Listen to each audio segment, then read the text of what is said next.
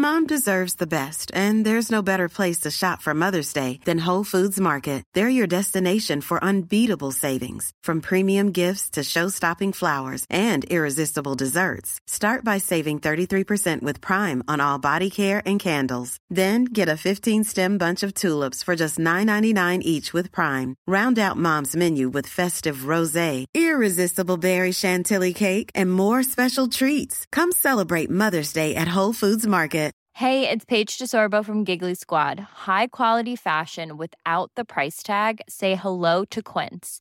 I'm snagging high-end essentials like cozy cashmere sweaters, sleek leather jackets, fine jewelry, and so much more. With Quince being 50 to 80% less than similar brands. And they partner with factories that prioritize safe, ethical, and responsible manufacturing. I love that. Luxury quality within reach. Go to quince.com/style to get free shipping and 365-day returns on your next order. Quince.com/style.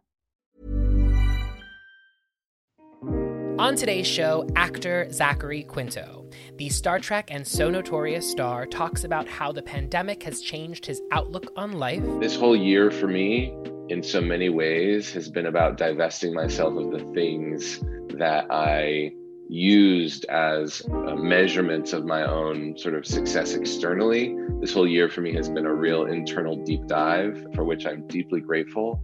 And so I emerge from it with less concern or care for presentation and much more attention and openness to experience and expression. Looking back on his public coming out nearly a decade later. My coming out was only planned by me. I knew that I was going to do it, but I didn't tell anybody.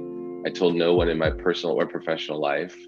And that was really important for me to do it that way. I didn't want to have the expectation or the pressure or even the knowledge of other people whose opinions I both value and could potentially be influenced by informing that experience. Rumors of him reprising his role as Spock in an upcoming Star Trek film. There's been so many, Quentin Tarantino's going to write and direct the next Star Trek movie. And then there was one that, Chris Hemsworth was going to be in. And then, there's so many versions of what could or couldn't happen out there. There's no way to really tell if or when anything might actually come back around. But I do know I would love to do it again. What sobriety has taught him. For me, my journey in sobriety has really taught me that actually it is in the surrender that the power exists and the freedom exists, because control is a kind of atrophy. The need for control is a kind of rigidity. And what comes with surrender is a kind of expansion and a kind of freedom that I never knew when I was so afraid of what it looked like. That, plus Zach answers questions from Sarah Paulson and Charlie Carver about breastfeeding and depravity.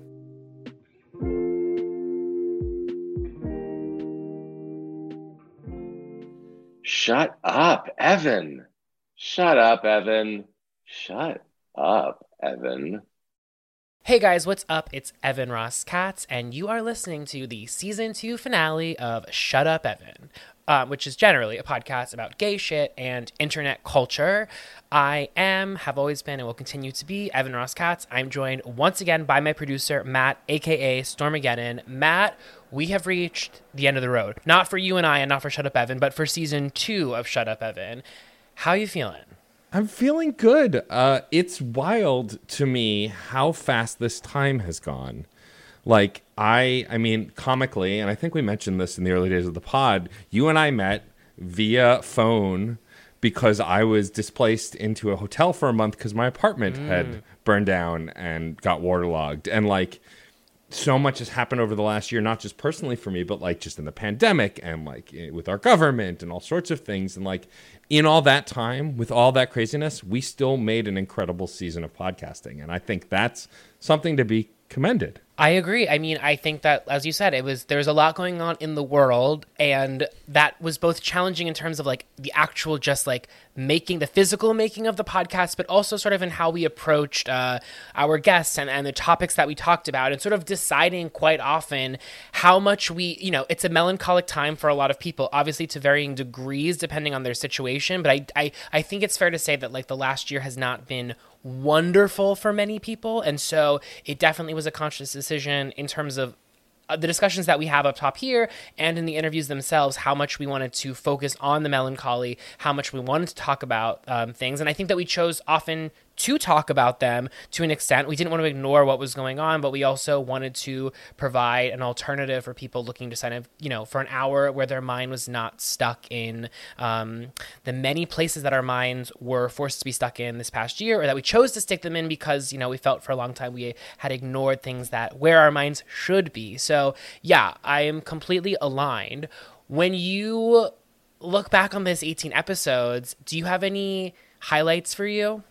Absolutely. I mean, it's funny. The easiest and first highlight will always be Retta, just because it's Retta. Like that for me was the first big interview we did where it was someone I knew and was a big fan of already and like had this legacy, this legend.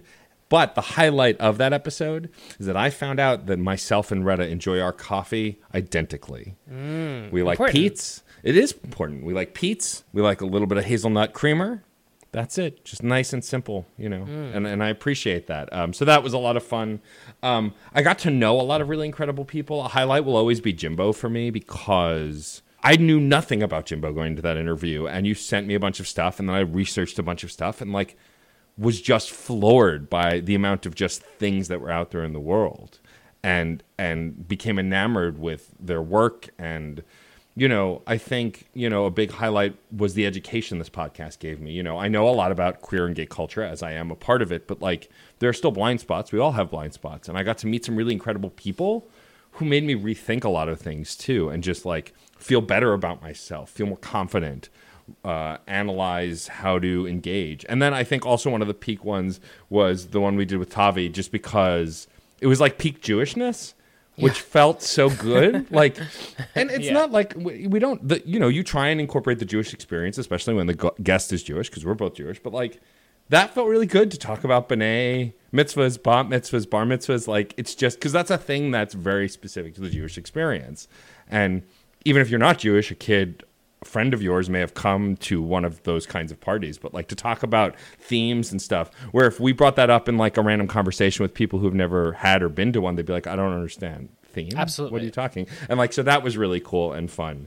I think that, and it's just been awesome getting to know you. You came on my podcast this year, which was really great. I'm excited to announce, though it'll be many weeks after this airs, Alden's coming on my interview podcast as well. Oh, that's so fab. I love that. Yeah, CPOV Autographs. It's now transitioned to a new name on a new network. But Alden, after talking about the road was sexual with you here, I reached out and was like, hey, do you want to promote Kickstarter on my show? Do you want to talk? And we had a great hour-long chat about sci-fi and its influences, about this show. It was really great. We celebrate you a little bit on that show, which is always fun. Love that. So yeah, I mean that, I think I also have a lot of ideas of what to do next too. I think next season I want us to be able to get ahead more, bank more episodes, Our listeners know that we scrambled a little bit a couple times this season just to make sure things ran smoothly for them, and I'm very much looking forward to learning from those mistakes, I guess we could call it. Yeah, there were mistakes. Yeah, no, totally. And being able to streamline that kind of stuff. Banking guests. I mean, the listeners don't know this yet, but we already know who our first guest next season's going to be. And we have some ideas for next season of other up top stuff. And so I'm excited to grow that also, especially. And I think the biggest thing before I pass it to you is I'm very excited to actually share our meal with you and have lunch together and hang out. A thing we couldn't do in the last year. It's so bizarre to be in such constant contact with a person who you've never met. But I mean, it's a wonderful thing because I do feel like we know each other. But yes, I agree that meeting, LOL, seeing one another in person, but meeting for the first time, I'm looking forward to that as well. But tell me, as the person this podcast belongs to, I know it's our podcast, I know, but as the figurehead of this show, how has it been for you this year? What are some of your highlights? Maybe some of the things that you want to work on. Yeah, about the podcast or about myself, because both lists are long. It's been really incredible. It has been a tremendous amount of work. And on the one hand, because we went every other week for this season, I anticipated that would make things a lot easier. I anticipated incorrectly. As you mentioned, yes, there was a lot of scrambling. And I think that I've learned that I've said this before, I think, on the podcast, but I have a certain taste level that I really try and meet at all times. And I think as a result of that, I can sometimes make things more difficult than they need to be. It's not to say that it's not worthwhile, but I think, a for instance would be, I just spend so much time researching my guests. And I know, for instance, like with the Sunny Hostin interview, she had the new book coming out that I read, but I was thinking I should go back and reread her other book. And I'm like dog tagging certain pages. And then I found myself watch this 1.5 hour long interview that she did with Ronan Farrow. And all of this was helpful. And I think it made for a better interview. I don't regret doing it. It's part of what I think I bring to the table, but it's a lot of work. It takes a lot of time. And so it's one thing that I am hoping to just like better finesse in terms of how to consolidate certain aspects of the process. But at the same time, I really enjoy getting to know my guests in such a way and really feeling like, I don't know, I will give a little side note, but I think it relates to this. So I interviewed Cynthia Erivo earlier this week because she is going to be included in the Buffy book. She is a major Buffy fan, and so I have a bunch of celebrity fans, not all of whom I can disclose, but this will be one I will disclose. And I sent her a voice memo, thank you, afterwards, just being like, thank you so much. I just can't believe that you would take the time to a half an hour out of your very busy Emmy, Grammy, and Tony Award-winning life to talk about Buffy. And she sent me a voice memo back, this was yesterday, saying, thank you for allowing me to talk about an aspect of who I am that I'm not often able to talk about. And I don't think that was just in talking about Buffy. I think that was some of the themes that came out as a result of our conversation around Buffy. And that is like the aspect of this podcast and an interview in general that brings me the most joy. And I think that there have been multiple times on this podcast in which I perceived, I'm not always saying it's this way, but I perceived that the guest was offering up a part of themselves that they either previously didn't feel compelled to bring to the table, hadn't had the opportunity to, whatever the alchemy may be. I really do feel like there were a couple times that we did something great. And I also feel, to name a specific episode, the Anna Faris one was really exciting for me as an interviewer because, I mentioned those meticulous notes and you see my question doc, I have everything laid out, but I really try and be really, really present in the moment. And so I always kind of view the question doc as like the roadmap, and I'm always willing to off-road. And I felt like this kind of energy with the Anna interview in which I felt really off-road, but always in control of the interview. Yeah. And as someone who has always really loved the art form of the interview, there were a couple times this season when it clicked in for me in such a way, and it felt really exciting, and I felt like I was really vibing with the guests. And so I would say overall, I enjoyed this. The stresses of it all are always worth it.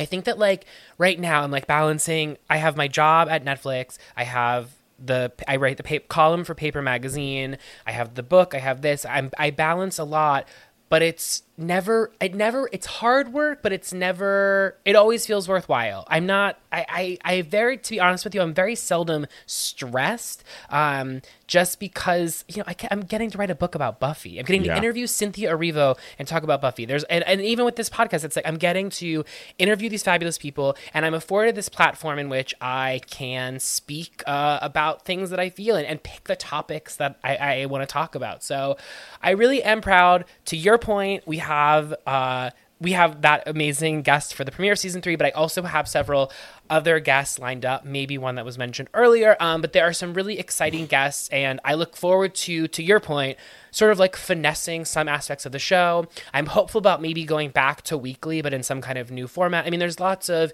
TBD, but we will be back. I always love a season 3. It's my favorite season of Buffy. I was going to say it's my favorite season of Sex and the City. But yeah. Sarah Michelle Gellar's on season 3 of Sex and the City, so it tracks. But so yeah, I'm really excited. And I just want to say briefly, I want to give a shout out to Ryan Killian Krause, our associate producer, for all of his beyond meticulous edits, and Sean Ross, who does our social, the great Sean Ross.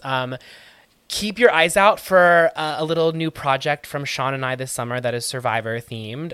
That will be in your earwaves coming soon. But I also just want to say it's we do not have a ton of ad sales. This is just a very like, I was going to say low lift. It's the opposite of low lift. It's just, there's not a lot of people that touch this podcast. It's basically Matt, Ryan, myself, and Sean. And it takes a lot of work. There's a lot of things that people don't know about. And I'm just really appreciative for having this team come together. And like you said, it's like, I know I get to be the figurehead, but it really does feel like this like small family.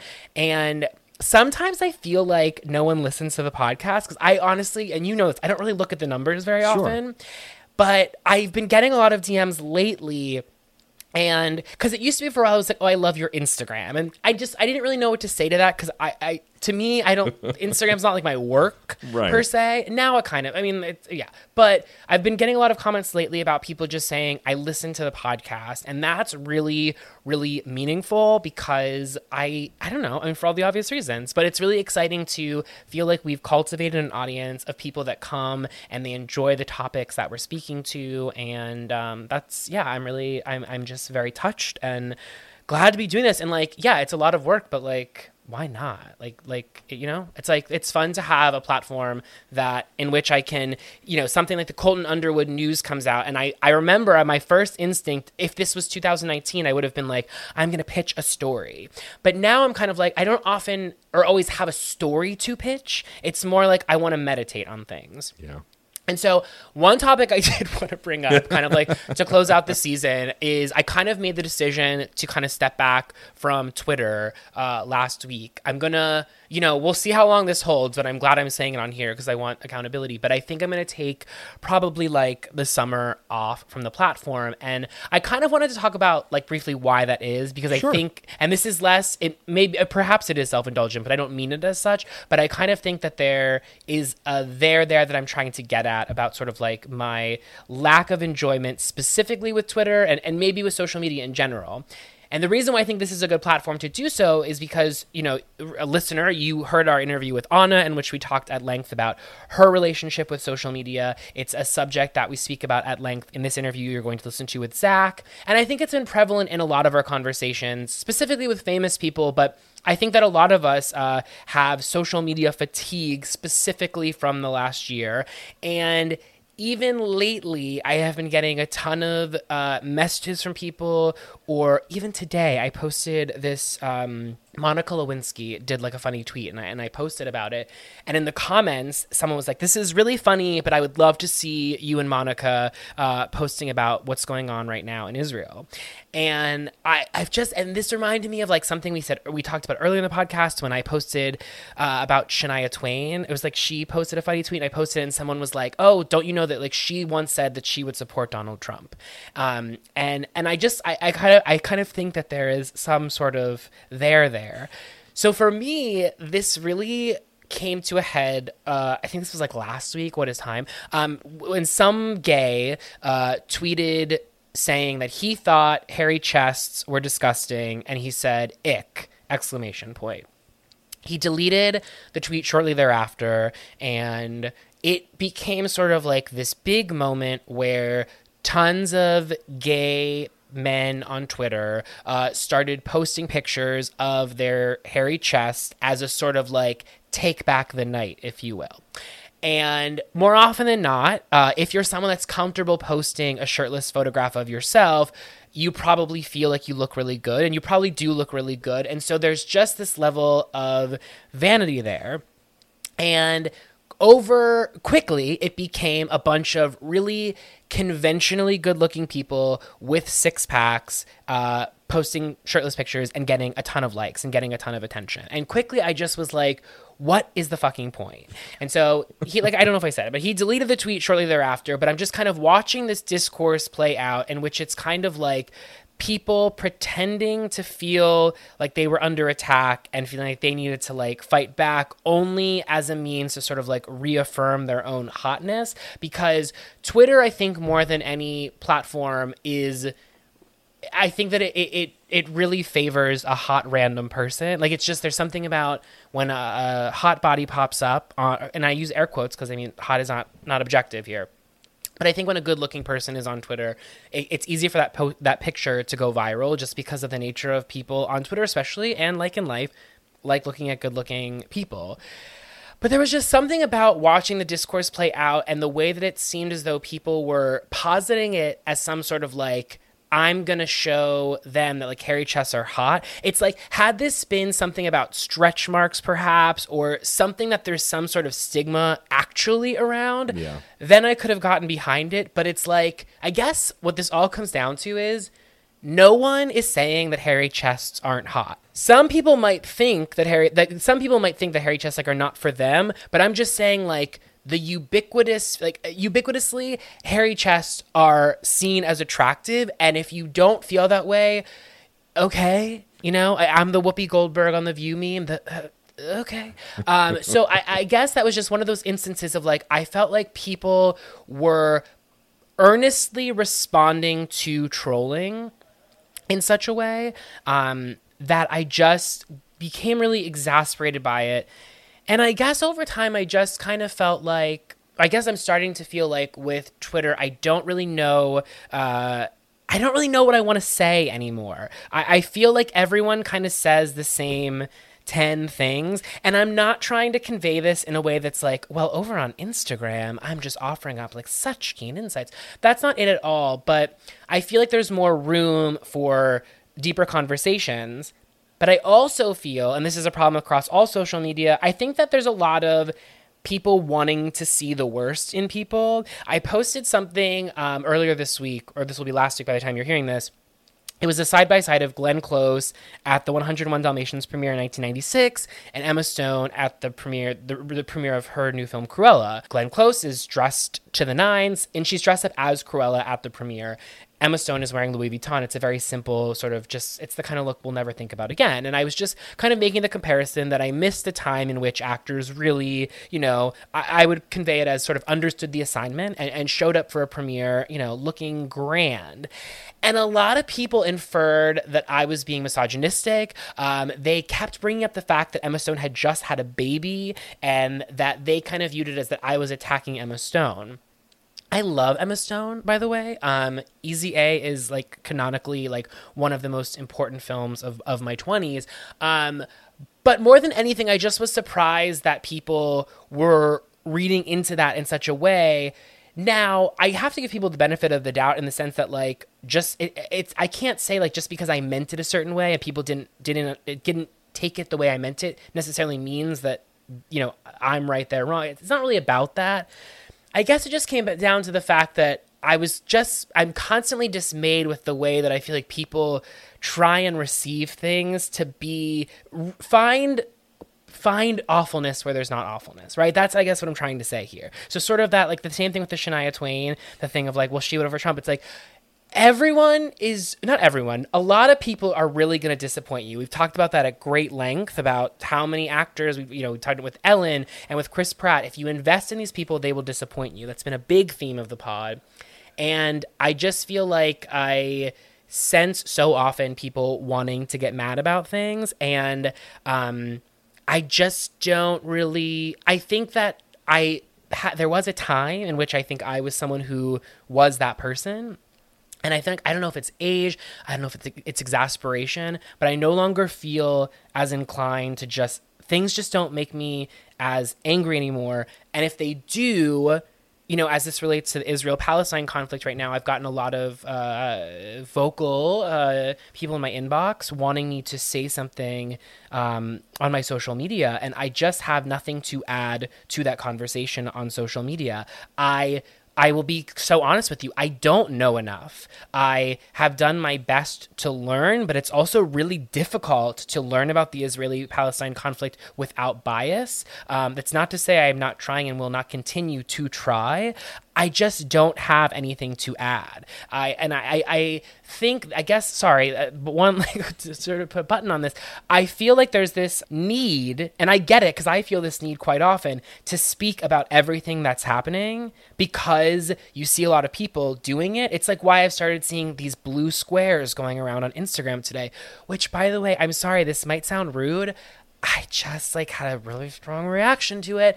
I don't know. I just was like, what is this doing? What is the point?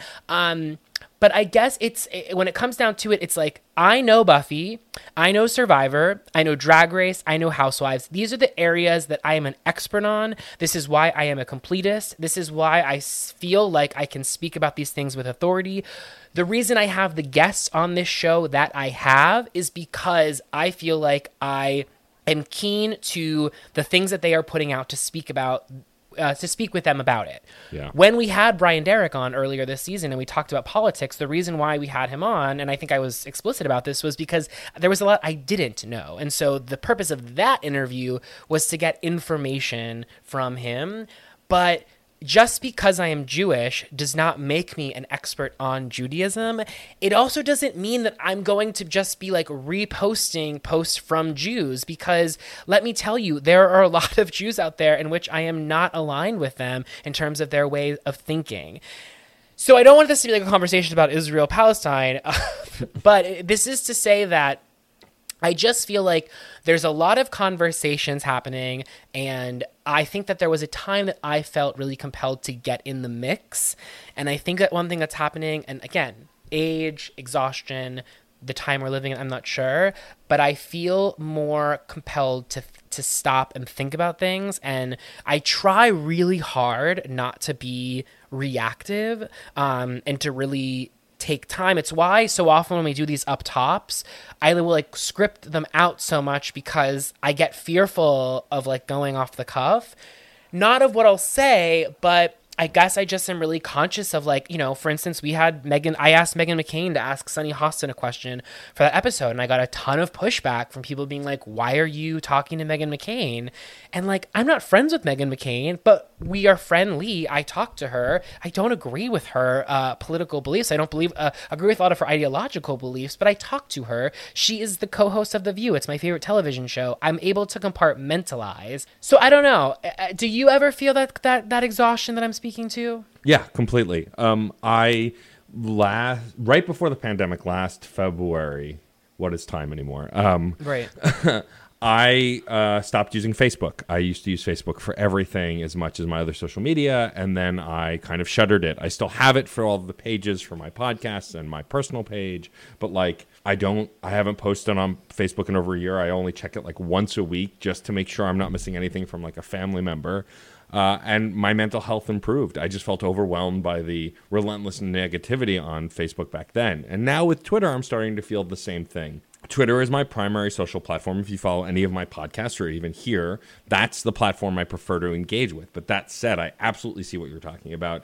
And there's been, I mean, we don't want to get into Israel-Palestine, but like that's the loudest outcry right now, and rightfully so, right? This is a terrible thing that's happening. There's a lot of things going on, and people want to hear what others say. But there's this also important thing that I've seen a few of my friends say that I think is important here to look at. When you're frustrated or when you're overwhelmed by this, you don't always have to reply to a tweet, and you definitely don't always have to tweet. Like, there are people demanding responses from certain people, and if it's representatives of our government, if it's important, like large businesses that have control in the world and in the country, these are important people to direct those you must say something mentalities to. But small individuals, you don't always have to tweet. You don't always have to reply. I learned this very much with the BLM movement and with other things going on in this country specifically. Just because I want to support them, just because I want to make the world a better place, doesn't mean I have to tweet or I have to reply. You can boost or you can just learn. You know, it's okay to just take in the information. And I think what you're saying is really important, not just with what's going on now, but just in general. And it's been hard the last few weeks, especially on Twitter, because of all of the horrible things that we've seen that have been happening. But you're right. When it comes to like a person trolling on purpose and engaging, you don't have to. And probably you shouldn't, because then you can just think. You can take a reprieve. Right. You can get off. Sarah and I, my spouse, the incredible Sarah Storm, had friends over for the first time since the pandemic started. We were all vaccinated, hanging out at the apartment, and I didn't check Twitter all day. And then I didn't feel obliged to really check it that much before I went to bed. And it was kind of freeing. Now, did I check it a bunch today? Sure. But like giving yourself those moments of solace are important. And I think you taking time off from a platform that's giving you anxiety and frustration makes complete sense, and more people should do it. And also, I appreciate that you're not like, I'm going to tell, like, you're saying it here because it's important for our listeners to relate and to know, but you're also not going to go on Twitter and go, I'm disappearing. Farewell. Right. Because that's a whole different thing. It is, but also because I'm not what's it called? I'm not closing down my Twitter in any way, because really what the goal here, rather, to what you're saying, is it's just that I no longer want to be the main character. That I'm not saying I'm the main character of Twitter. I'm saying that I function in a way, because I go on Twitter and it's like I put out my tweets. I operate as a main character. And what I'm saying is I'm trying to change the way I use it to be much more of an observer, because I get a lot out of Twitter. There are so many components of it that I like. But I know that for me, seeing a bunch of cis white gay guys partying in Fire Island, which I recognize that I am the one that chose to follow these people, mind you, I'm not, Right. There's no blame here. I'm saying that makes me feel a certain way with right now where in my life where, to quote Valerie Cherish, I don't want to see that. And recognizing the fact that I have long chosen to see that, I'm trying to sort of change my ways. The other thing I just want to add before we go, and like this is the difficult thing to talk about, in that it's like it's been a rather transformative year for me in the sense of becoming a more public figure. Right. And I cringe at the very notion of speaking about this, because it feels both elitist and egotistical.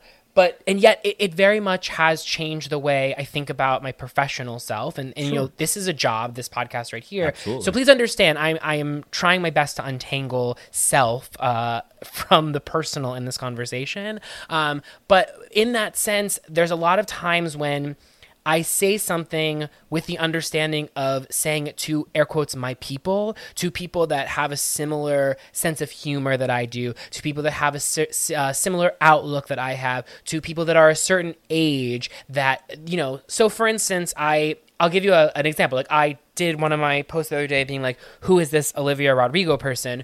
Who I now know who she is, by the way. I've educated myself. I love Driver's License, but I really love Deja Vu. But that's an example of, it's just something I had not heard of her, and I got all these messages from people being like, ooh, Evan, you're being so shady. I wasn't being shady. I hadn't heard of her. Little did I know she is an absolute phenomenon. I recommend people check out Popcast from the New York Times, did a deep dive on her, which I found really, really fascinating.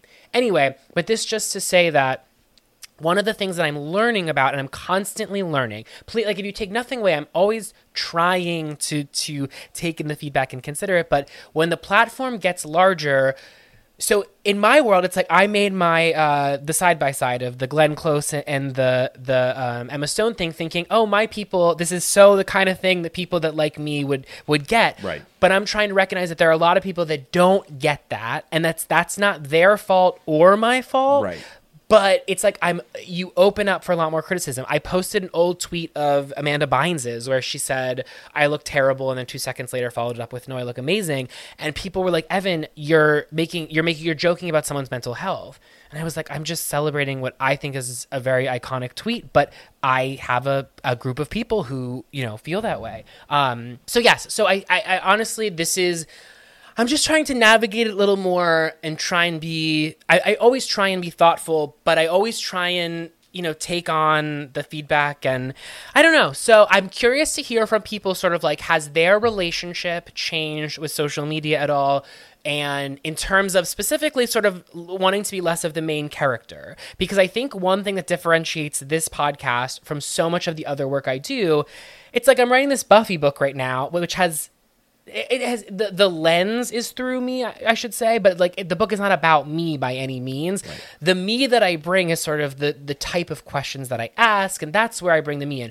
Whereas this podcast, specifically this up top, really gives me the opportunity to sound off in ways that I don't really often have, and it's a great thing. It's also quite scary because, you know, you'll have people that the soundbite that they'll take away will be Evan likes Meghan McCain, right? And Meghan McCain is associated with X, Y, and Z thing that they're, and that's what it becomes because people choose to see it that way. And I guess one thing I'm always trying to recognize is like they have the right to see it that way, right? So it's like It's just sort of about managing the expectation. For me, the solution is not necessarily to log off, because I just don't think that's realistic. I'm a pop culture fiend, but I think it's to change my own relationship. And I think one of the reasons, to wrap this up, one of the reasons why I have fallen so deep in love with Survivor over the last year, you probably never heard me talk about it. It's the show I've been watching.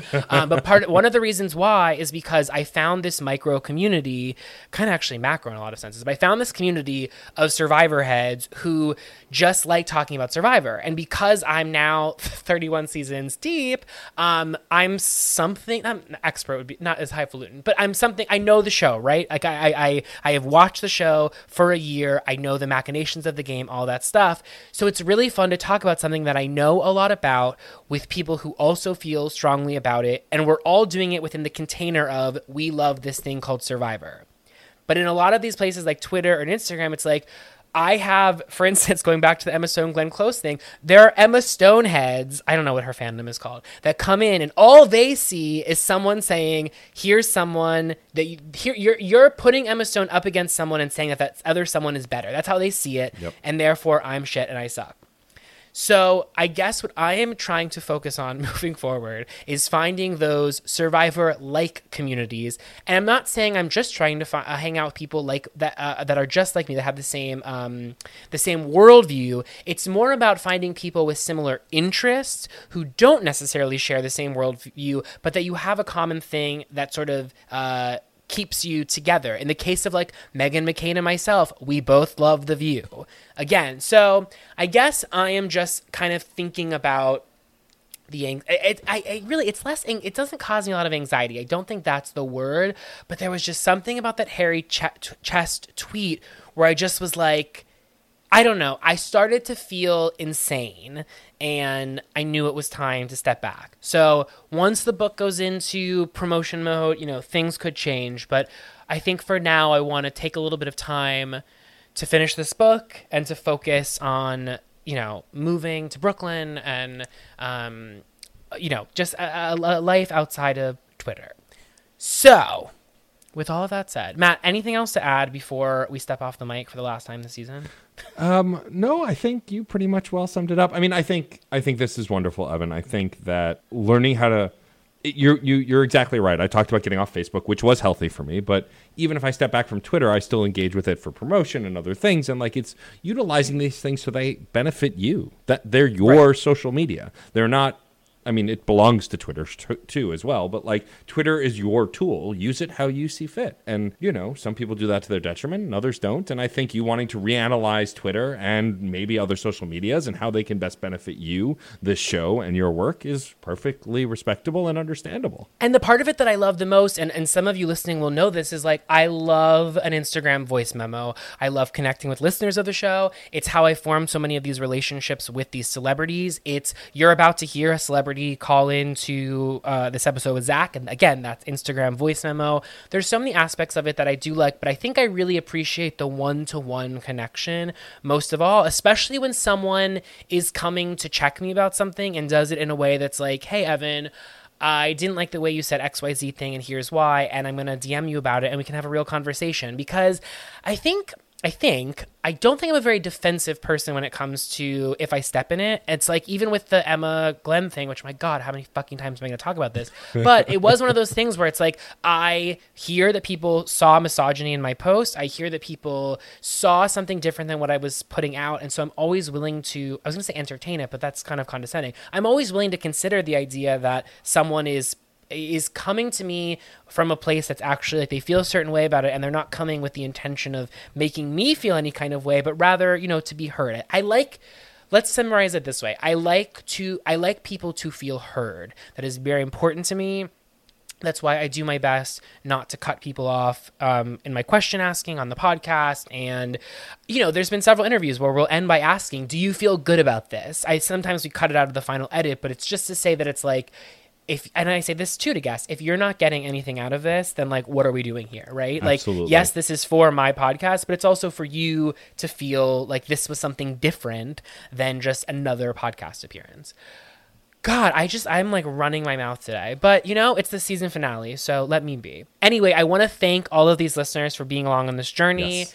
It's been so enjoyable. Matt, thank you. Ryan, thank you. Sean, thank you. Thank you to my boyfriend Billy for withstanding many you need to leave the apartment for 20 minutes while I record this, or helping me deal with the tech anything. I mean, my God. And we will be back in the fall with season 3. I will have some news about the project with Sean very soon. The book will be coming out in March 2022, but there will be updates coming out. And at some point, once I will figure out some way to reveal a very big interview, but I don't want to speak about it until it happens. But that will be exciting to share with the Shut Up Evan listeners. And with all that said, and wow, that was a mouthful. There was a lot there. It's almost like I spent all day in a room talking to no one, which is what I did. Yeah. But with all that said, thank you again. Thank you all you listeners. And we are going to turn it over to an interview with an old and dear friend of mine who I think you know, I think you love, I hope you love. I think you'll love. If you don't already love, you'll hopefully love him by the end of this. It is the great Zachary Quinto. Let's do it. He is a film and television star whose acting credits include playing the part of Spock in 2009's J.J. Abrams directed Star Trek, and reprising the role in 2013's Star Trek Into Darkness and 2016's Star Trek Beyond. Will he reprise the role once again? We'll find out. Other film credits include Margin Call, I Am Michael, Oliver Stone's Snowden, Steven Soderbergh's High Flying Bird, as well as Joe Mantello's Boys in the Band.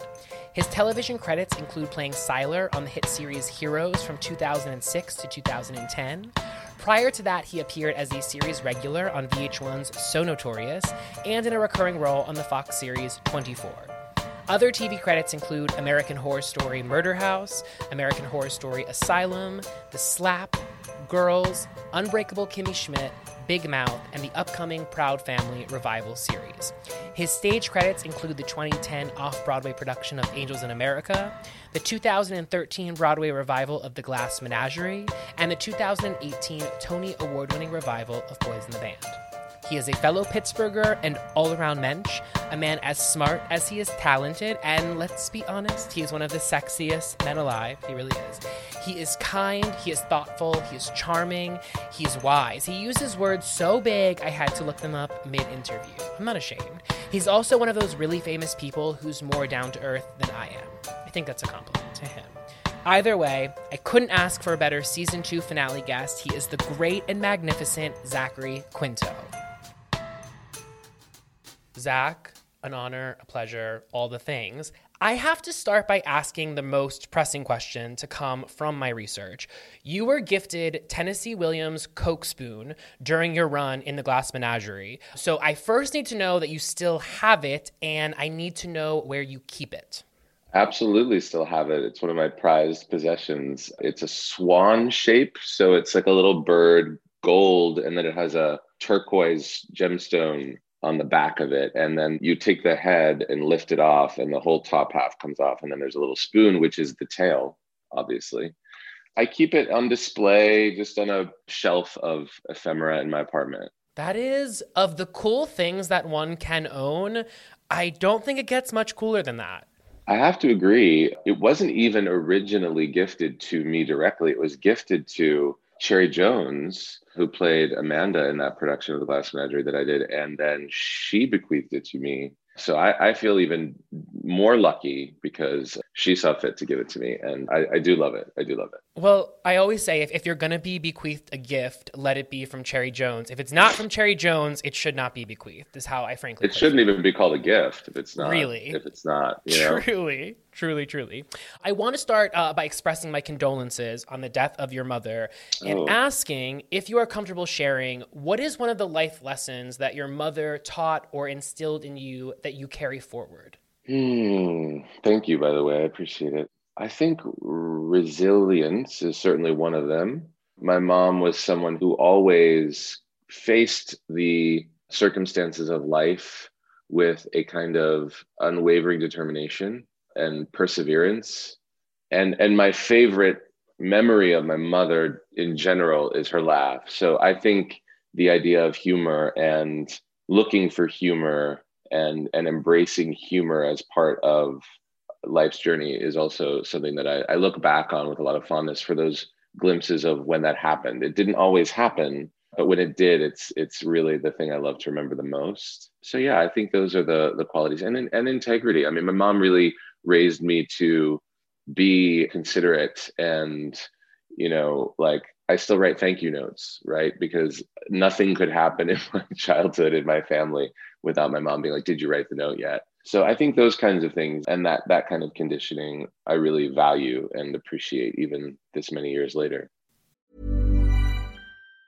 Mom deserves the best, and there's no better place to shop for Mother's Day than Whole Foods Market. They're your destination for unbeatable savings, from premium gifts to show-stopping flowers and irresistible desserts. Start by saving 33% with Prime on all body care and candles. Then get a 15-stem bunch of tulips for just $9.99 each with Prime. Round out Mom's menu with festive rosé, irresistible berry chantilly cake, and more special treats. Come celebrate Mother's Day at Whole Foods Market. Many of us have those stubborn pounds that seem impossible to lose, no matter how good we eat or how hard we work out. My solution is PlushCare. PlushCare is a leading telehealth provider with doctors who are there for you day and night to partner with you in your weight loss journey. They can prescribe FDA-approved weight loss medications like Wegovy and Zepbound for those who qualify. Plus, they accept most insurance plans. To get started, visit plushcare.com/weightloss. That's plushcare.com/weightloss. Very well said. We share the great honor of coming from the 412, the 724 Pittsburgh. 412. Do you have it tattooed anywhere, the 412? I don't, but like, I could see that happening later in life for me. Maybe we do that together as a bonding post Shut Up Evan moment. I'm very down for that. And like, one thing that has always really endeared me to you early on is how much you make talking about Pittsburgh part of your interview presence. I feel like I always really appreciate when an actor or actress or anyone sort of like shows love to their hometown, but especially for Pittsburgh. Like, when I see Joe Manganiello at a Steelers game, my heart just like, it begins to palpitate for multiple reasons, but particularly, because I love Joe Manganiello. He also, funny enough, he went to Mount Lebanon High School, right, which is where I went to high school. You, correct me if I'm wrong, Central Catholic? Correct. But I grew up in Greentree, which is right next door to Mount Lebanon. That's so funny. I knew Joe in high school. We're right around the same. We were definitely in high school together. I don't know if we were in the same class or maybe he was a year or two above or below. But yeah, I mean, I definitely knew him in Pittsburgh. Pittsburgh is I love it. It's a great place to come from, For me, it was always a place to come from and leave, but I love going back. And yeah, don't talk to Sienna Miller about Pittsburgh. Do you remember that whole scandal? Do I remember? That's one of those things that actually kind of stays with you. And it's taken me...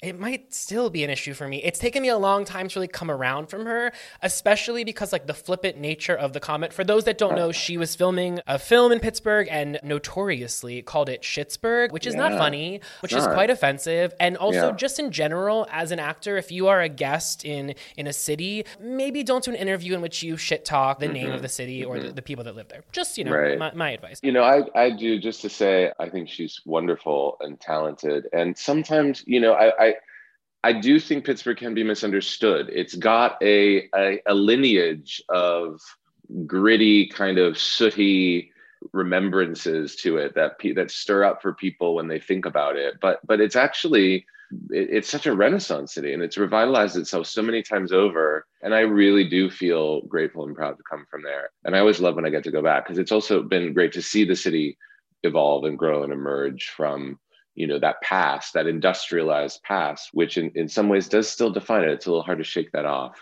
Yes. Just ask Sienna Miller. And it has a very, very vibrant and thriving theater scene there. Mm-hmm. You famously are a Gene Kelly Award winner for Best Supporting Actor. But I do want to talk about some of the food or some of the other things, just Pittsburgh-centric, really, really quick, just to see if you're familiar. So first of all, just tell me, do you have favorite haunts from Pittsburgh that you used to frequent or try and always go back to when you're there?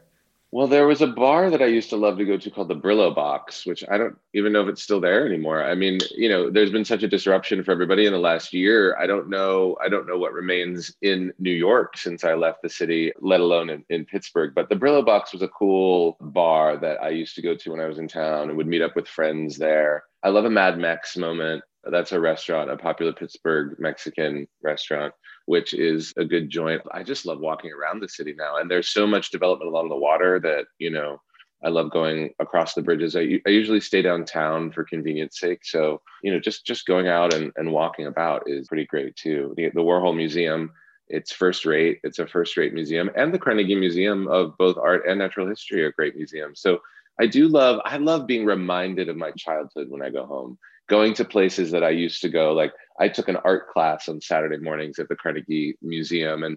And when I go back, I went back the last time I was in Pittsburgh, and just walking around and remembering the sensory perceptions of that little kid and how they've evolved and changed over the years. But the smells and the exhibits, some of which are still there. It's pretty impressive to me to be able to go back and see how things change and how we change and where the differences are. So yeah, I love going home. What about you?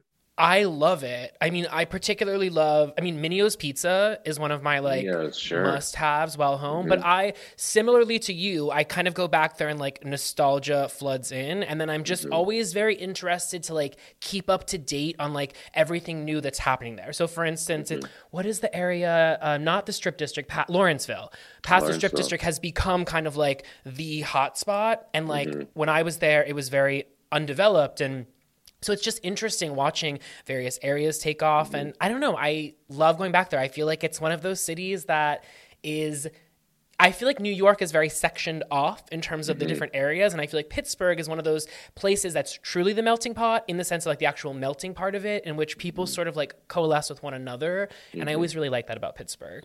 I agree. Yeah, I agree. I want to talk about some gay stuff. Okay. I'm curious, do you remember the first time you either had an inkling or the realization that you were gay? And I'm talking those early days. I knew before it was reflected back at me that there was something different. I remember being in fourth grade. I switched schools between third and fourth grade. And so starting in this new school and having these experiences with a whole new group of kids was the first time that I was like, ooh, that seems appealing to me in a way that feels different. That's when I really started to register. What are you at, 9 in fourth grade? So I'd say about that time. I think I definitely got bullied a fair amount through middle school and into high school. But I never internalized the bullying as much as I learned how to work with it, if that makes sense. I don't know. I learned how to navigate it rather than take it on. But I think it traces back for me to that school change and new people. And I remember I got a girlfriend right away as part of the fourth grade social landscape when we came back from summer break. But I remember feeling it, even at the time, I was like, this is a fraud. I was like, this is not what I'm about, but I didn't know what I was about. And it took me a long time to integrate my sexual identity. I'm of that generation before things really shifted, before that kind of integration was encouraged and supported and welcomed from a much younger age. And so because of my religious upbringing, my social upbringing, and a lot of the aspects of what I was exposed to as a young person, I was made to feel like different was wrong. And I internalized that eventually. That took time for me to get over. So, it wasn't until college that I really started to drop into and recognize that this wasn't going to go away. I think I spent a lot of years thinking or wanting it to go away. I love that you mentioned that notion of I didn't want to take that on. I was listening to this episode of Bitch Sesh recently, and June Diane Raphael was guest starring on it. And this was in more of a joking setting, but she talked about she came home one day and someone had crashed into her car, and she just decided, rather than to get really upset about it, she just decided to say, I'm not going to take that on right now. Go inside and continue on with her day. And I often think about the notion of not taking something on if we in some instances we don't have the capability or even the mental wherewithal at that present moment. But just to kind of say, I'm being otherized by these people, and that's their problem. It's not something that I am going to take on. I hope for more people to be able to not necessarily learn that, but maybe consider that idea. I think bullying is so dangerous when it's internalized, when young people especially start to feel like they identify with how bullies portray them or make them feel. That's when it becomes really dangerous. And I was really fortunate, for whatever reason, in my personality, my constitution, I didn't allow it to be, I didn't allow it to be a negative attachment in my own self-identity. I was sort of more, I remember I would write in my journal a lot about it, and there was this kind of quality of like, I'll show them, like I'm not going to let this keep me down. And that actually led me to win the favor of people who bullied me over time. I became much more popular through high school, especially. I went to East Central Catholic as an all boys private Catholic high school. There was a lot of those challenges were reinforced for me there. You'd think it would be a kind of young gay kid's delight to be in an all boys Catholic sort of repressed environment, but it wasn't. In fact, it was, sports were really important. But by the end of it, I was, I'd earned the respect of people who entered into high school, because that was another school change, going to a new school. And I'd earned the respect of some of those people who had started off the journey by trying to belittle or demean me. And I'm grateful that I didn't let them. I want to talk about queer representation in film and television because, perhaps we could call what we're going through right now a renaissance of sorts in the ubiquity of LGBTQ plus representation and in diverse LGBTQ representation. I look at these shows coming out today, like Sex Education and Euphoria, and they're just so exploratory of the notion that gender and sexuality are not finite. It's so ingrained in the DNA of so much of the media that's out there today. I know for me growing up, that wasn't the case. I imagine it was like that for you as well. Do you remember those early television or film roles or actors that you saw that really stirred something in you? There was really nothing growing up that made me feel seen or represented or portrayed in any way that gave me an optimistic view of what the path would be for my life as an actor, especially. I mean, there were really very, very few openly gay actors who weren't on some levels parodies of themselves. I think we are going through a renaissance. I also think we're going through a reckoning. I mean, I think this time is a renaissance is certainly the graceful evolution of one mode of thinking into another, but a reckoning is there's a force to a reckoning, right? Obviously. And I think that is something that we're really seeing now, because it exists on so many different levels of marginalized identities, where people aren't really waiting for permission. And I think that's particularly exciting in this time, and something that we'll look back on and say, we are living through something now that is entirely unprecedented in our social fabric and in our entertainment industry. And I think it's really necessary. I think it's really exhilarating. And I think it's really challenging for everybody involved. I think it's challenging for people who feel they've been marginalized and alienated over time, whether that's because of their racial identity or gender identity or sexual orientation. And, they're feeling this new space of, how do I step into this, and in a structure that has historically been so designed to keep me out of it. And then for people who have been ensconced in that power structure and have benefited from that power structure, I include myself in that to a certain extent. Yes, I'm a member of the LGBTQ plus community, but I'm also a white man. So how do we navigate the path forward, in terms of white supremacy and its ever necessary cousin, white fragility? How do we hold that space and explore it and take responsibility for it? Coming up on a year after the Black Lives Matter movement, I find myself really asking myself those questions almost even more now that things have settled and we have a little more perspective. And I'm grateful to be able to do it. I think this is a really unprecedented time. And I think we're all going to look back on it and say, wow, we were really alive for something, right? Something special. Yeah. And I'm also hopeful, to your point, that more cis white gay men kind of have a reckoning of sorts in realizing sort of the ways in which we exist in the world with a great amount of privilege, despite the fact that we might have grown up feeling marginalized, when we very well may have been marginalized during parts of our lives, but within that marginalization, there is also a privilege, and it can be both. Absolutely. Speaking of gay things, I have a question that was asked from a friend of yours. Oh, from a friend of mine.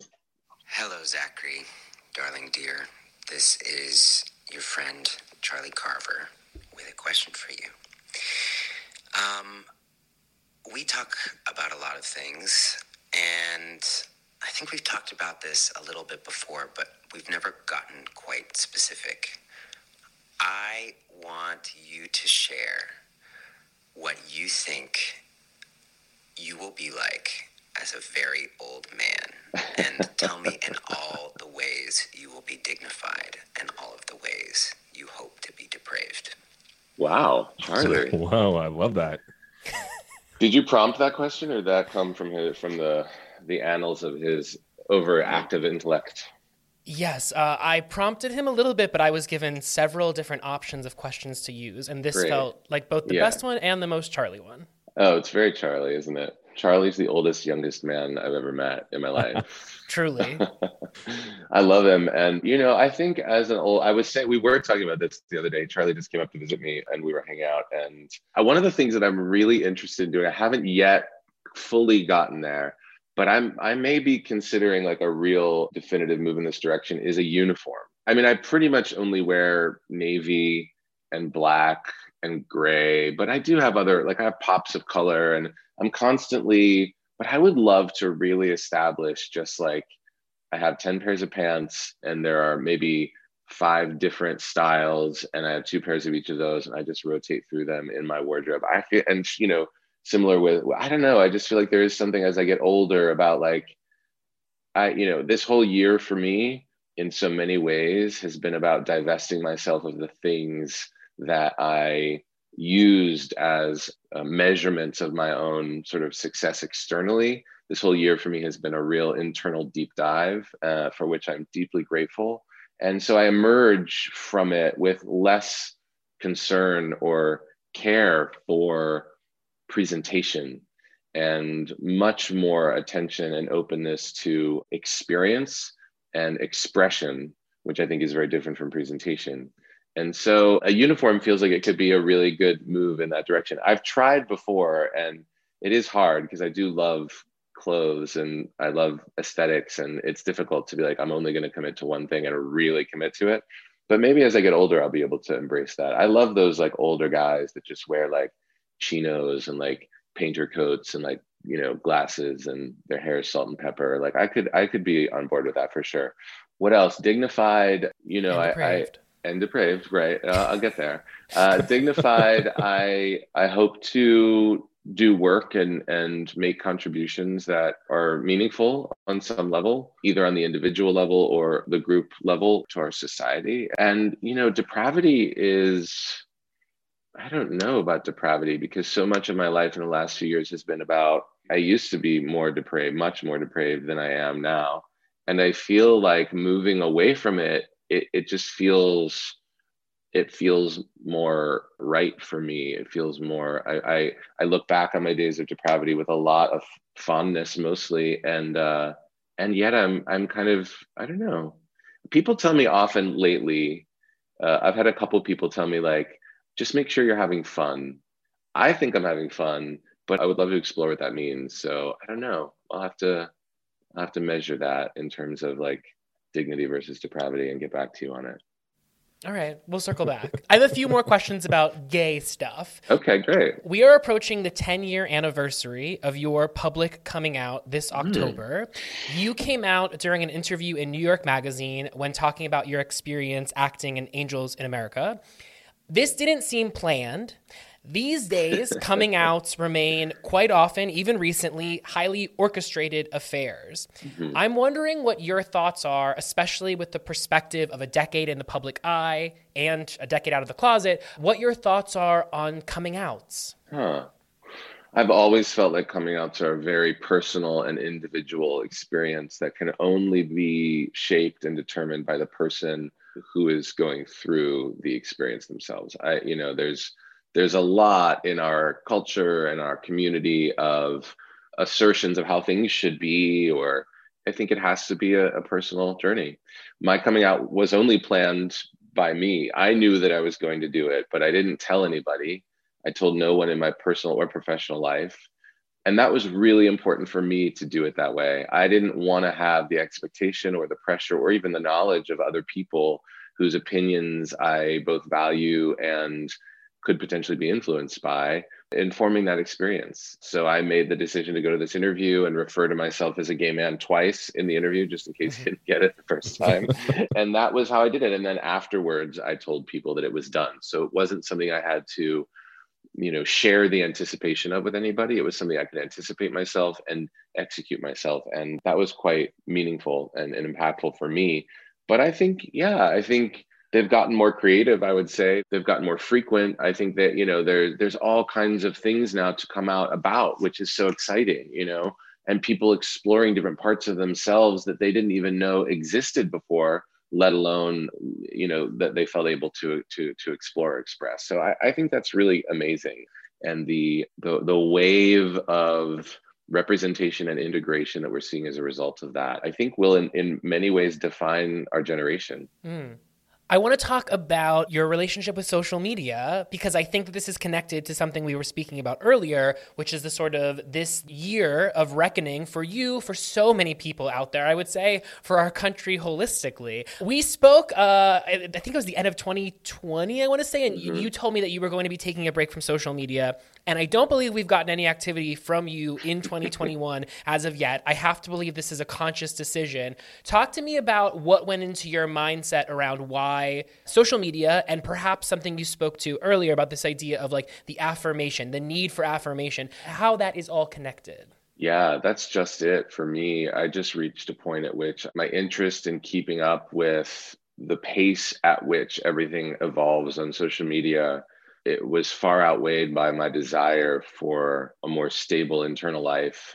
It just really, to me, it's a portal to bad feelings. It's a portal to feelings of comparison, inadequacy, obligation. And I danced that dance for a long time. And I just feel, I'll be 44 in June. I've got better things to do with my time than tell this story about my life, which may or may not be entirely accurate, or avail myself to the stories that other people are constantly crafting. I just got to a place where I really wasn't interested in it anymore. Why? What am I trying to prove? To whom am I trying to prove it? There's a kind of freedom that comes with stepping back. I still have access to it. I haven't shut down my account or anything. And I download the app of Instagram probably once a month or once every couple of weeks to just, because there are some people that reach out to me on there. I think that's how we originally connected. There are things for which I see the value, but in terms of trying to keep up with, my career and my followers and my quantification of my reach, like I'm not really interested in it. I think I'm at a place where I want to focus on my work and have my work speak for itself. I've earned the right in my own life to not have to do the whole kind of song and dance to keep up with what's out there, because what's out there is not real, ultimately. Agreed. Are there any aspects about it that you miss? Yeah, I miss your posts, actually. Your posts are my favorite. They really do make me laugh out loud quite often. I mean, I don't know. I liked the certain visuals of like the design sites that I followed, or but no, I don't ever think about it. I don't ever feel like, oh, I've taken a break once before for 8 months. And then I got back on, I think around January of last year, actually, right before the pandemic. And so it was an experiment. It was like, let me get off of this. And I felt infinitely better. And then I felt lured back onto it for various reasons. And then over time, I started to feel the way I felt before I got off of it the first time. So I was like, okay, this feels like a cycle.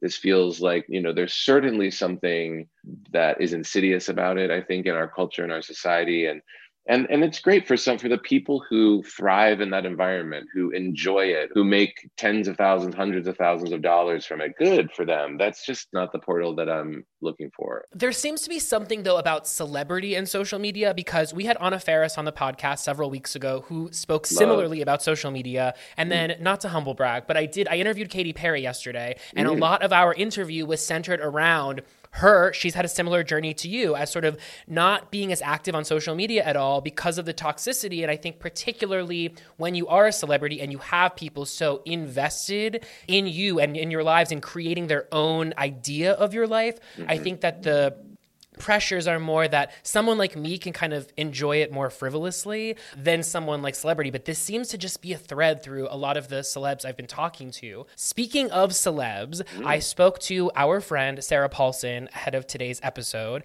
and I asked her what question I would be criminal not to ask you. And she responded, I mean, I had to breastfeed him. So there's that. Can you recount that experience in detail, please? In detail.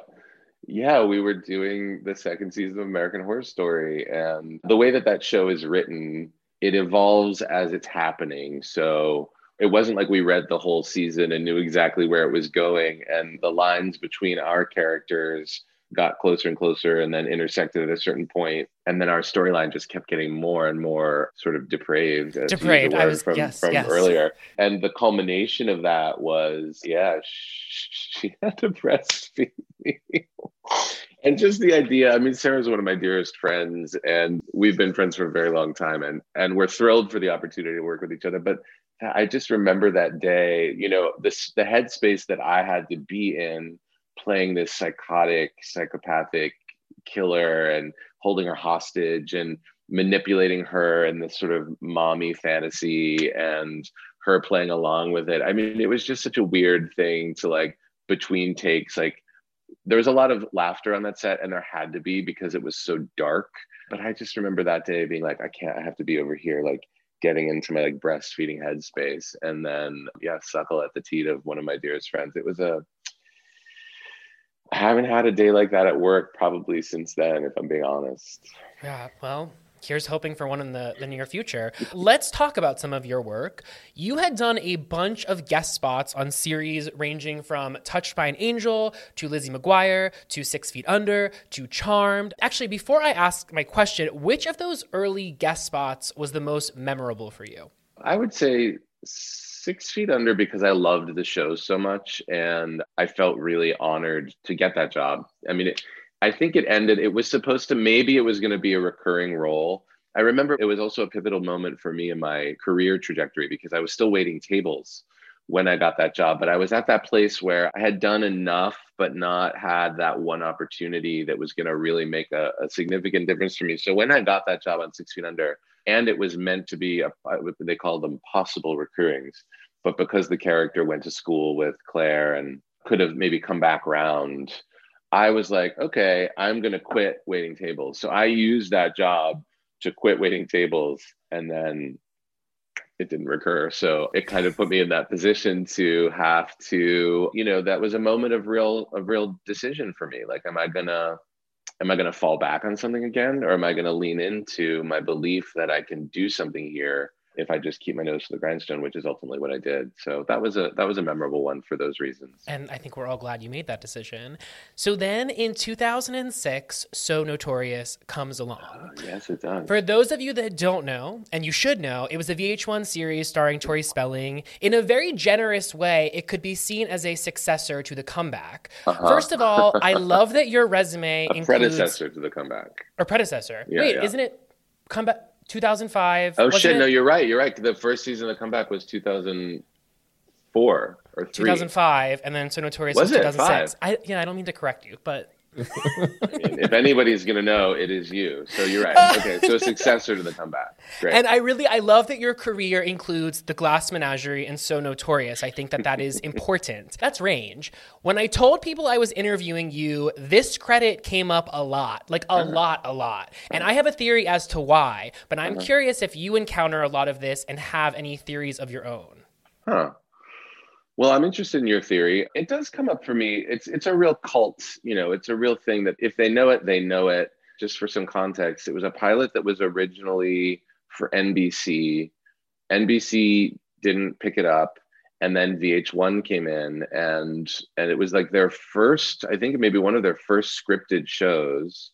It did have a quality of being, I consider The Comeback very ahead of its time, one of my favorite shows ever made. And it did have a quality of being a little bit ahead of itself, I've definitely seen on shows that came after So Notorious sort of like devices and nods to humor and comedy in that writing. Mike Chesler and Chris Alberghini created and wrote that show and are really, really talented, hilarious writers. And there was something about seeing Tori, who I, didn't know personally in any way before I did that job, and only had an experience of what, our industry presented about her. Or I got to tell you, getting to know her and getting to work with her was one of the most delightful surprises of my career. She's so lovely. I haven't spoken to her in many, many years, but she's such a lovely person and so talented, and such a talented comedian. And I think that seeing her do that while making fun of herself was something that people really appreciated. And it was well written. It was funny, Lonnie Anderson and Tori. And yeah, it was just really, Joe Manganiello makes an appearance on that show. Mm-hmm. Yeah, it was a good time. I mean, we only did 10 episodes and then they didn't pick it up. And I don't know what would have happened if it had continued. There was a kind of, for me creatively, a ceiling to that experience, just in terms of the character I was playing, her sassy gay best friend called Cesson, who's based on her real life best friend at the time. And so I don't know how much I would have been able to really mine from that journey had it gone on multiple seasons, but I'm certainly grateful for the time that I spent there, and for the opportunity to do comedy, which I don't get to do as much and would love to do more.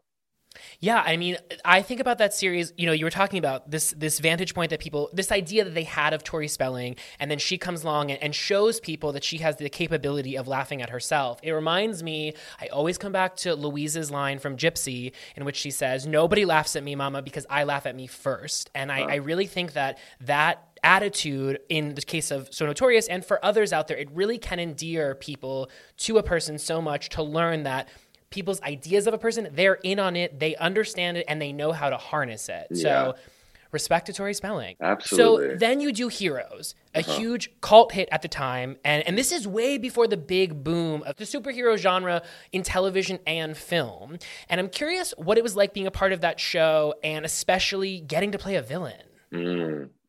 That was such a heady time, because Heroes really, that amplified my exposure in ways that I had never really considered up to that point. To that point, I just wanted to really work and be able to provide for myself and make a living as an actor. And then this show comes along, which was, at the time, it was this kind of, I think it's become a cult hit, but at the time it was more of a mainstream kind of juggernaut. And because it had such an international bend to it, and there were characters from all around the world, and it was one of the last big sort of bastions of international network television. I mean, there still are, other ones, but I think the scale and scope has shrunk over the years a little bit, and that one was significant. And so it was great fun, but I was still, I think I was learning a lot as it was happening, because it was so big. But great people on that show too. I've always been really lucky with the people that I've worked with, like really thoughtful.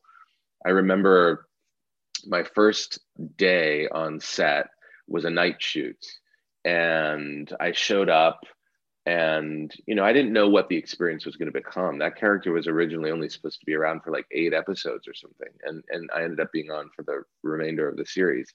But I remember showing up, and they were shooting a scene between Milo Ventimiglia and Hayden Panettiere, and I was sort of waiting for them to finish. So I was watching, and it was my first introduction, and I will never forget. Milo was so welcoming, and I was really overwhelmed. I was nervous to have to start work and to kind of step into this thing, because the other thing was my character wasn't introduced until midway through the first season, so they had already been shooting for months. And then I came in, and there was just such a sense of respect and welcoming, especially from Milo, who I still am in touch with, and who I just love, and think he really carries that integrity with him wherever he goes.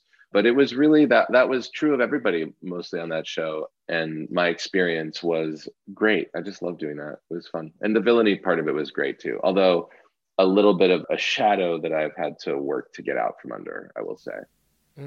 I too love Milo. I know you have not been on social lately, but Milo's thighs have become very popular on the gram and are a lovely sight. Oh. So then you have your first film role. Some start with a featured role in an indie flick. Others play Spock in the 11th film in the Star Trek franchise.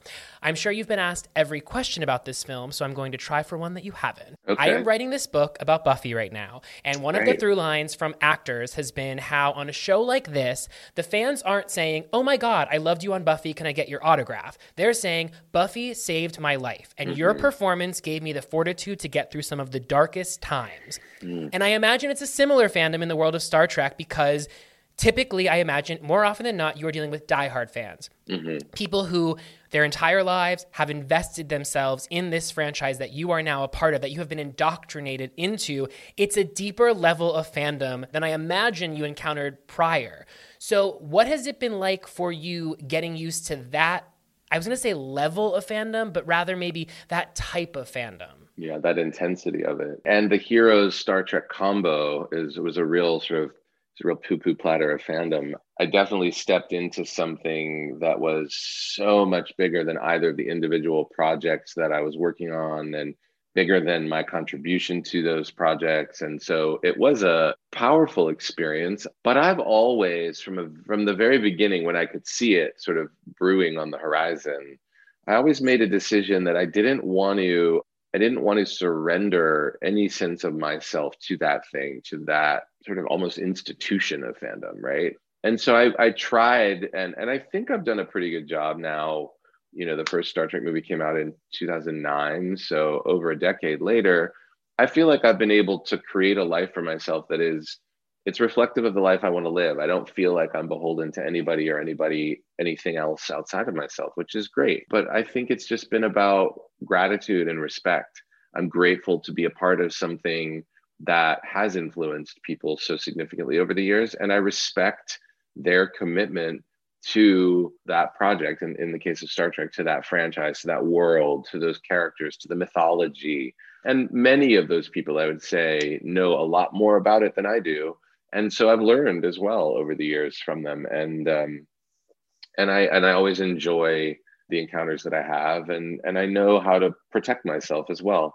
So for me, it's just been about, I think, the gratitude of being a part of something that's been so influential in our pop culture. That's something a lot of the Buffy actors have said to me as well, because that show's 25 years old. And they said more often than not, a fan will come up and be like, "I love this scene in this episode," and they will have no memory of it whatsoever. And will have to sort of allow the fan to know more about the thing than the actual person who has lived experience. Because again, like, I think a lot of fans out there don't always recognize that the actors are not in the same degree invested in it that they are. They are invested in a different kind of way. But it's like, I think a fan often wants to have a shared experience that just cannot be had because of the distance that an actor has from their work, because they are human beings. I'm going to turn it over to Matt, who has a question for you. All right. Hey, Matt. Hi. So continuing with the Star Trek of it all, you're considered at this point to be sci-fi royalty, as one of only a few actors who have gotten to portray one of the most important characters in science fiction history, Spock. What has it been like to be part of this incredible legacy? Well, by a mile, the most valuable thing that I took away from that experience was my relationship with Leonard Nimoy, who originated the role. And I never could have anticipated how close we would become.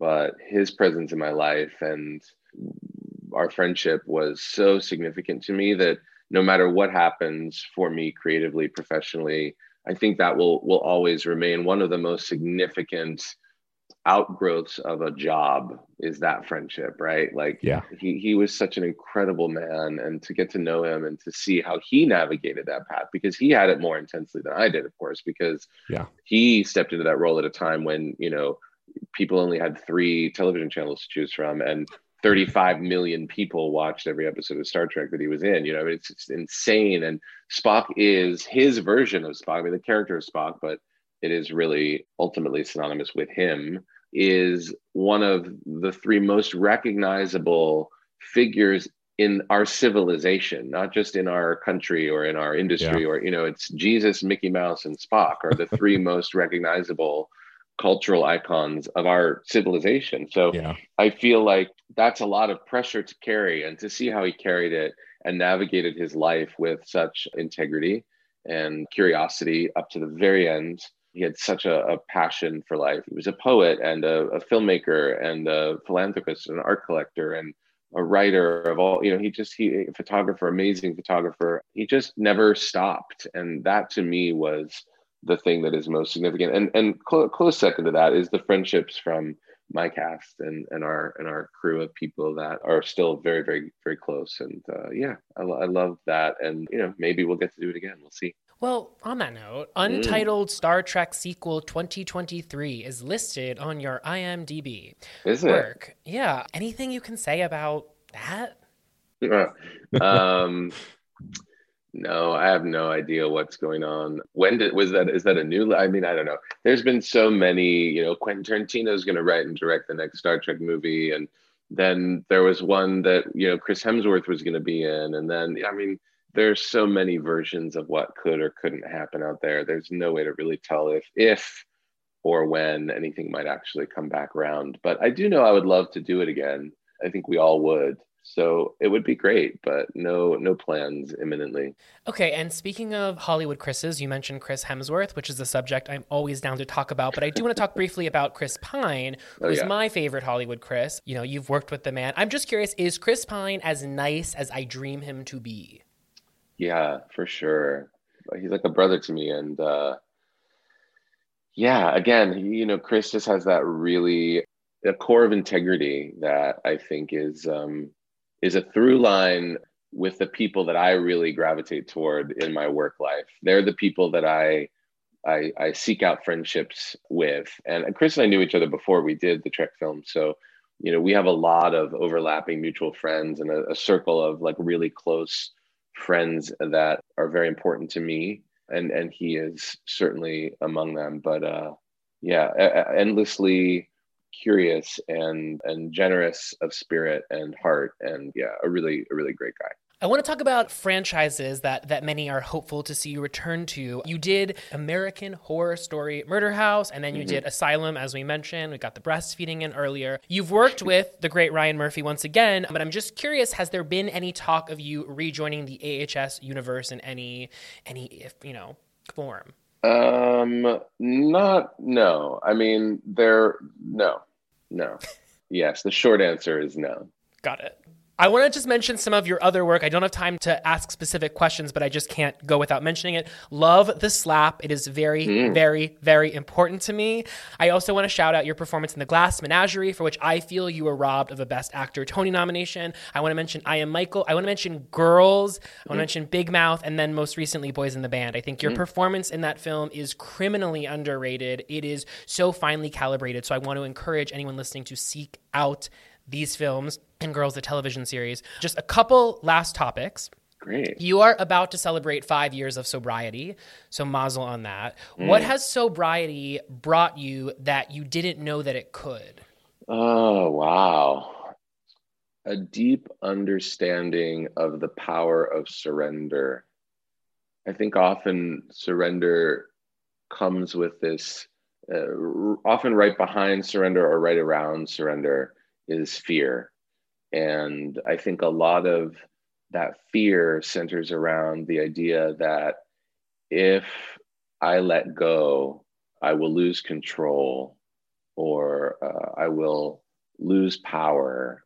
And quite the opposite for me. My journey in sobriety has really taught me that actually it is in the surrender that the power exists and the freedom exists, because control is a kind of atrophy. The need for control is a kind of rigidity. And what comes with surrender is a kind of expansion and a kind of freedom that I never knew when I was so afraid of what it looked like. Well said. I want to ask you about Buffy the Vampire Slayer. I know we have offlined about this before, but I want to bring it to the pod. Tell me, wherein lies your proximity to Buffy the Vampire Slayer? Have you seen the show? I think it's about my proximity to it. As close as you are to it, I'm that far away. Like I never, I know, I'm really sorry, because I admire your, and I'm so excited for you to be working on this book. And what a great way for you to parlay something that was so influential in your childhood into your professional life and your creative expression. But it never grabbed me. I think when Buffy was at its peak, I was too concerned with my own career. And that was around the time that I was like finishing school and moving to LA. And so I just wasn't really, I never auditioned for it. I never did it. I never I never had anything to do with it, and it wasn't one of the shows that I gravitated towards. I'm sorry to say. You don't have to apologize, but I do think that there is always time, and I am hopeful that one day you will find Buffy and find the greatness that is Sarah Michelle Gellar as Absolutely. an actress. It's important. Yes. Speaking of that, how pop culture literate would you say you are? It's tough to say. Do you have a quiz that would prove my pop culture literacy? Not handy in front of me, but like, okay, so my sense is that you are a book reader. Is that a correct assumption? When I can. I mean, because I also have a production company, and the vast use of my time during the pandemic has been developing things. And so I'm often reading stuff for work, scripts and notes and things. And so I do love a great book, like the last book I read called Shuggie Bain, which I cannot recommend highly enough. It's so beautifully written, so good. I believe the author is Douglas Stewart, I want to say. One of my favorite reads in probably, years. So yes, I do like a book. You have this production company, as you mentioned, and I think that is it's extraordinary. It's really a cool thing that you are developing new content. What made you want to start the company, and are there certain stories that you're trying to prioritize telling, or what made you say, I want to have this kind of control over the storytelling that I'm putting out there? Yeah, I started the company in 2008. It was right on the heels. I'd finished the first Trek movie. It hadn't yet come out. And I felt like I wanted to have a hand in some of the narratives that I was a part of, both as an actor and just as a producer. And we started focusing on film. The first film that I produced was called Margin Call, which I also was in. And that was a movie that dealt with the 2008 financial crisis. So yeah, it was an opportunity for me to contribute narratives that I thought were interesting and relevant. So things that have some kind of social resonance, that don't take an audience for granted, that maybe will generate a dialogue or a discourse among audiences that reflects their kind of perspective on society. And and then that's changed and evolved. I'm focusing a lot more on television now. I have a fair amount of LGBTQ plus narratives, and then other things that I'm interested in. So I just think there has to be some kind of, on some level, of kind of social relevance. That's something that's interesting to me for sure. Okay, so my last question, I want to touch briefly on queer media, the state of queer media. My sense has been, and please correct me if I'm wrong, that there's a reticence from a lot of Hollywood actors of queer media in general, because of a feeling that perhaps the stories don't often get told with the right amount of nuance. I think, for instance, I know you had an experience where you spoke in an interview years back about PrEP, and that created a whole sort of like blunder. And I imagine, kind of. And if I were you, that would have given me pause in terms of saying, you know what, I don't necessarily perhaps feel like these outlets are here for me. I get that sense from just seeing how few LGBTQ plus actors give their exclusives to an out or an advocate versus a Variety or a Hollywood Reporter. I could be wrong. I mean, I'm outside of the industry, but I'm just curious if you have any thoughts about the state of queer media and, yeah, just in general. I think you're very industry adjacent. I wouldn't say you're outside of the industry. I would say you're, that's so interesting you bring that up. Yeah, I gave an interview. I think I was doing the cover of Out 100, and they asked me about PrEP, and I was very, by the way, which I take every day now, I was very soapboxy about it at the time. I didn't know very much. It was very early days, and I think that some of my assessments were out of a kind of uninformed, probably fear on some levels, and a weird projected judgment as well. And I've certainly come to educate myself on the issue significantly since then. But I don't know if I could specify this fact down to queer media, but media in general right now it's a very slippery slope to make public comments about anything in this culture, in this day and age. I think you have to really be informed, and you have to really, really believe in what you're saying. And I think you have to have something additive. I don't think there's any value or point in injecting yourself into a conversation unless you have a reason to be in that conversation. As far as queer media goes, I'm not a huge media consumer. Cable news, I find really loathsome. I don't really, on both sides, I think MSNBC is every bit as responsible for the divisiveness of our country as Fox News. And I think it's a sad state of affairs in media in general right now, because it's all so corporatized and fueled by revenues and ad sales and these echo chambers that we create for ourselves. I'm much more interested in exploring ways in which to diminish the rigidity of those echo chambers and soften our posturing against one another. Mm-hmm. And that goes for queer media and mainstream media and all media, but it seems like a daunting prospect, which may be part of the reason why I'm out of social media, because that's just another place where we reinforce our limited and rigid beliefs and perspectives because we follow the people that agree with us. And we tweet, we retweet, and that whole, I don't know, it's just, I'd rather be over here enjoying my life and trying to make a difference in the way that I can.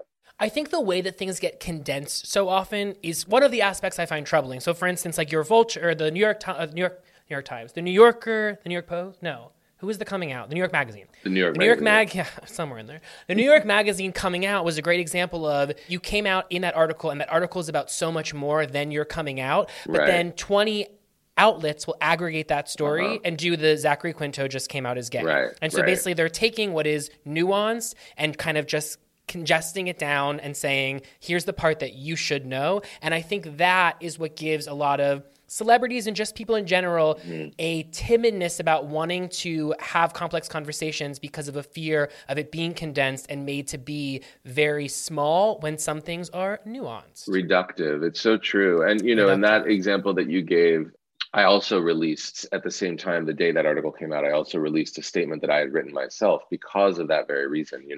I wanted to make sure that there was context and my own voice in that conversation as it was being picked up and aggregated by all those other places. I wanted to make sure that even if they didn't use it, I had contributed to, my aspect of the conversation. And this just happened.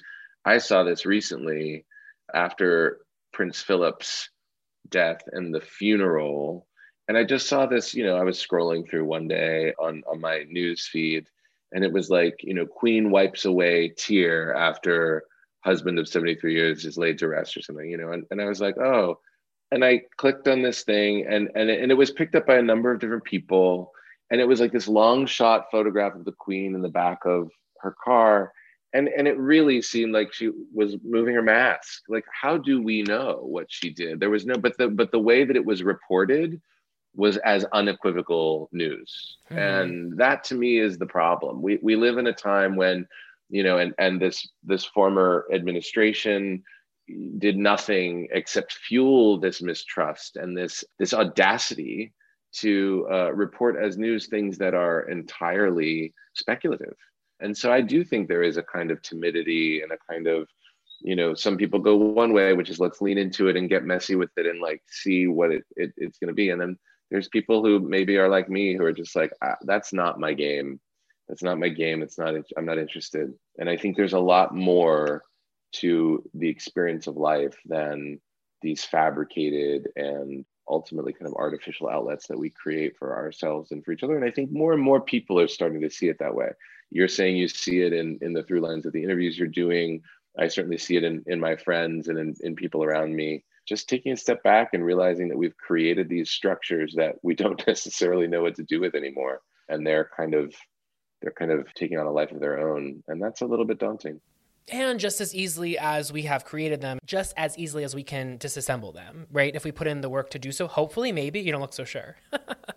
I don't know, because I do think there's something about these younger generations whose brains are actually being wired by technology that, that this kind of interaction that we have with devices and the reliance that we have on these devices has evolved past our ability to have real control.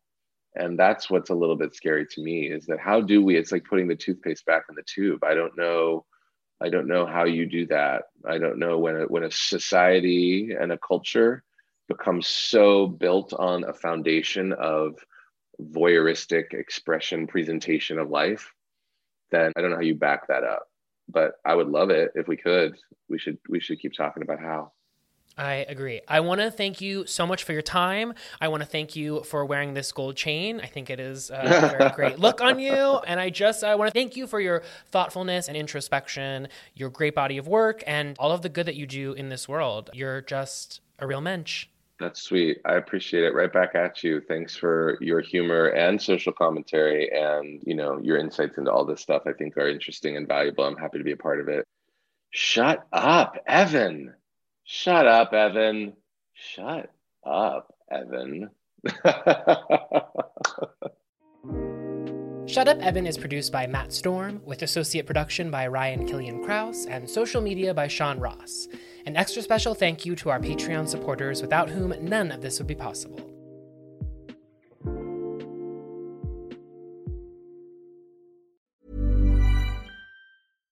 Hi, I'm Daniel, founder of Pretty Litter. Cats and cat owners deserve better than any old-fashioned litter. That's why I teamed up with scientists and veterinarians to create Pretty Litter. Its innovative crystal formula has superior odor control and weighs up to 80% less than clay litter. Pretty Litter even monitors health by changing colors to help detect early signs of potential illness. It's the world's smartest kitty litter. Go to prettylitter.com and use code ACAST for 20% off your first order and a free cat toy. Terms and conditions apply. See site for details. Planning for your next trip? Elevate your travel style with Quince. Quince has all the jet-setting essentials you'll want for your next getaway, like European linen, premium luggage options, buttery soft Italian leather bags, and so much more. And is all priced at 50 to 80% less than similar brands. Plus, Quince only works with factories that use safe and ethical manufacturing practices. Pack your bags with high-quality essentials you'll be wearing for vacations to come with Quince. Go to quince.com/pack for free shipping and 365-day returns.